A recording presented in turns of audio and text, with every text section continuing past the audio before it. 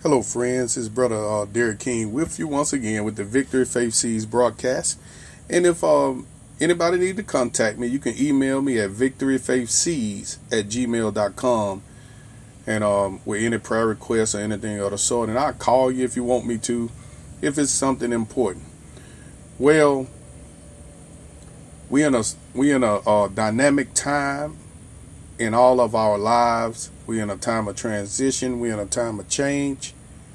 And we really got to be busy for the Lord, praying and practicing spiritual warfare in order to usher in this revival that God is bringing. See, out of turmoil is going to come great revival. So let me pray over you and pray over our cities. Father, wherever this message goes, in whatever city this message is being heard, I decree grace and peace be multiplied upon the individual hearing this message, and grace and peace be multiplied upon their domain and their city in the name of the Lord Jesus. Specifically, I speak over Pensacola, Florida. I decree the blood of Jesus Christ over Mayor Grover Robertson, and I decree financial prosperity to Pensacola, Florida. I decree the blood of Jesus Christ upon Pensacola, Florida. I decree supernatural increase. I decree supernatural blessings. I decree supernatural peace. May new businesses come into Pensacola, Florida in the name of the Lord Jesus. And also I decree the peace of God in the mayor's office and the city council in the name of the Lord Jesus. Also, I bless Mobile, Alabama, where I reside. And I decree the blood of Jesus Christ upon Sandy Stimpson. I bless Sandy Stimpson, and I decree shalom upon him, shalom upon the city council, shalom upon Mobile, Alabama, shalom upon the citizens of this city. And I decree that supernatural prosperity, new businesses, new jobs, glory, hallelujah, blessings and peace be multiplied upon Mobile, Alabama. New industries, new businesses, peace, shalom. And I decree your blood, great protection. Let the angels of the Lord be established all around Pensacola, Florida, and Mobile, Alabama. And let the glory fall upon this region in the name of the Lord Jesus Christ. Now, brothers and sisters, let me tell you, I know you all don't know me, but I'm a postman. I deliver mail. And I was at this house. The mailbox is on the house, and I have to walk to the door to deliver the mail. And this particular house, they have a Rottweiler. He's a big old Rottweiler. And he jumps on the little screen door, and he slobbing and foaming at the mouth. I mean, he if he could get out of that door, it looked like he'll just tap me up. It looked like he'll just chew me up and spit me out. You know what I mean? So I walk up there and I deal with that. At first, I try to walk around and try to divert him where he wouldn't come and jump on the screen door, but he always figured out and get back to the screen door and try to intimidate me. Well, I always wrestle. I fight fear. When I see a spirit of fear trying to intimidate me, I by nature start coming against that spirit. So in my mind, I refuse to be scared of the Rottweiler. Well, they normally have a little screen door lock. It's a glass screen door, but this particular day, this was last week, the dog, I would see him when he jumped on the door. Sometime his paw hit the door latch, and I'd be like, man, if he ever hit that door latch and it's unlocked, he's gonna come out the door. And my floater, she told me when she runs the route when I'm off on my off day, she puts her foot up against the screen door and then put the mail in the box. Well, this particular day, this Rottweiler who's been huffing and puffing to blow my house down, he finally caught it just right with the screen door unlocked, and he jumped on there and he hit the latch, and the door came open. Well, when that door came open, I lunged at the door to jam it back shut and to keep the Rottweiler in the house. But when I lunged at the door, the Rottweiler thought I was lunging at him, and he took off running. He took off running. And the Spirit of God, when I was driving off, the Spirit of God spoke to me and said, behold, I have given you power to tread on serpents and scorpions and over all the power of the enemy, and nothing shall by any means hurt you. Other words, God has given you authority over everything. Let me read that in Luke 10 and at verse 17. It says, and the 70 returned again with joy, saying, Lord, even the devils are subject unto us through thy name. And he said unto them, I beheld Satan as lightning fall from heaven. Behold, I give unto you power to tread on serpents and scorpions, and over all the power of the enemy, and nothing shall by any means hurt you. Now, God has put the fear of animals and everything of you on them. They are scared of you by nature.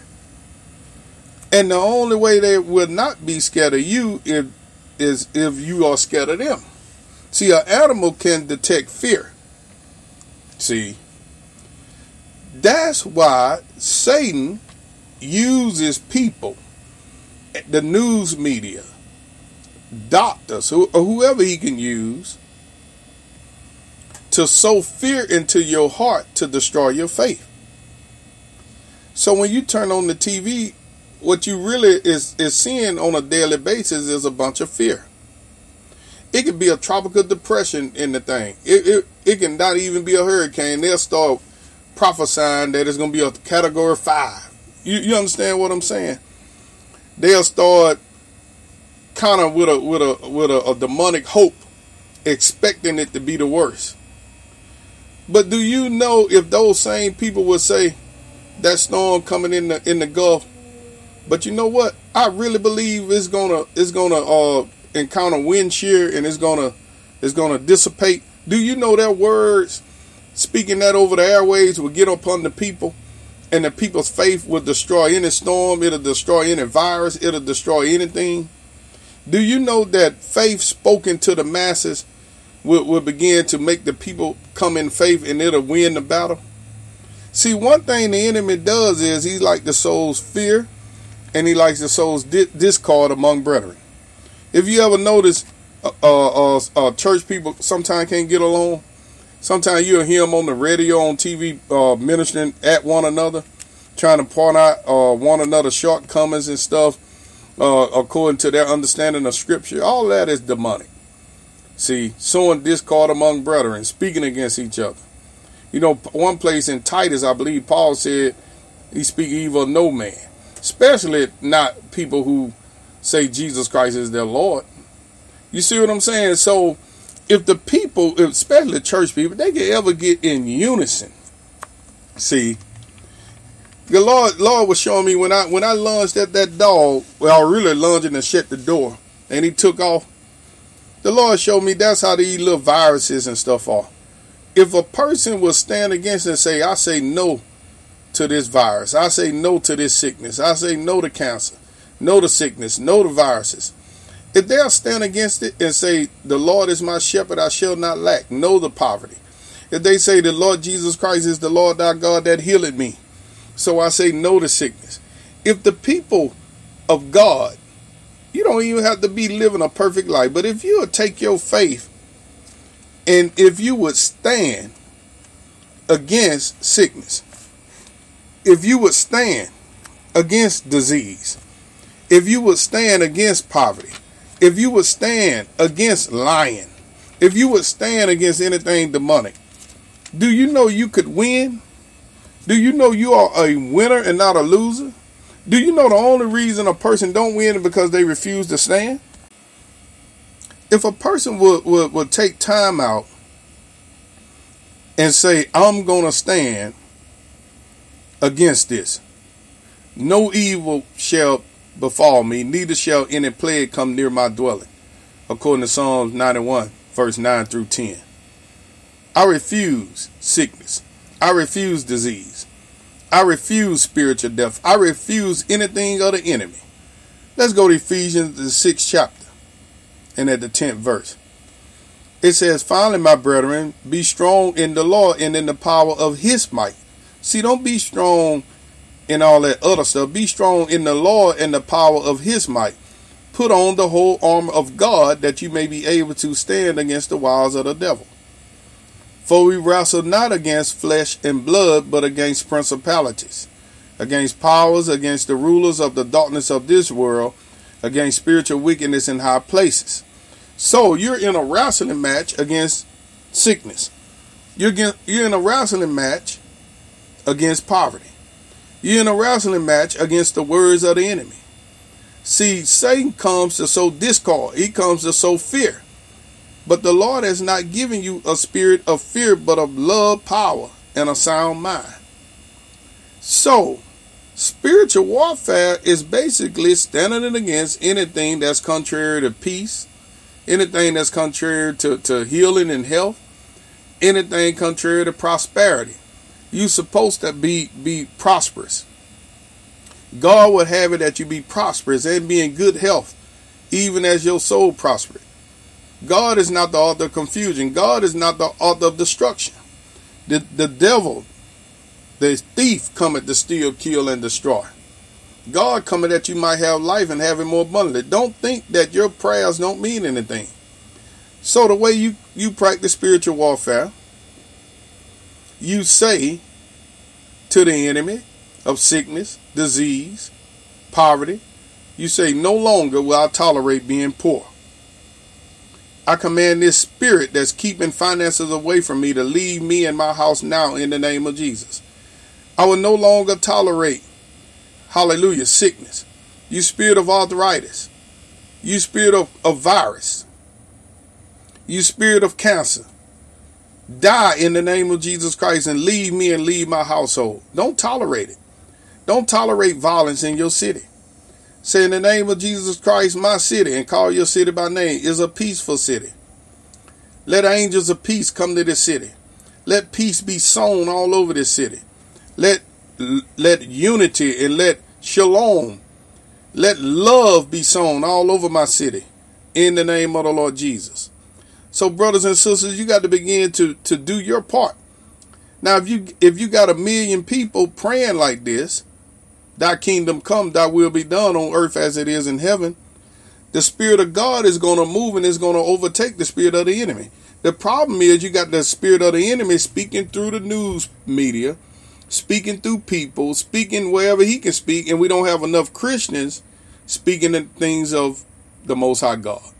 Brothers and sisters, get busy praying over your home and over your cities in the name of the Lord Jesus. I enjoyed you. Have a great week. Be blessed.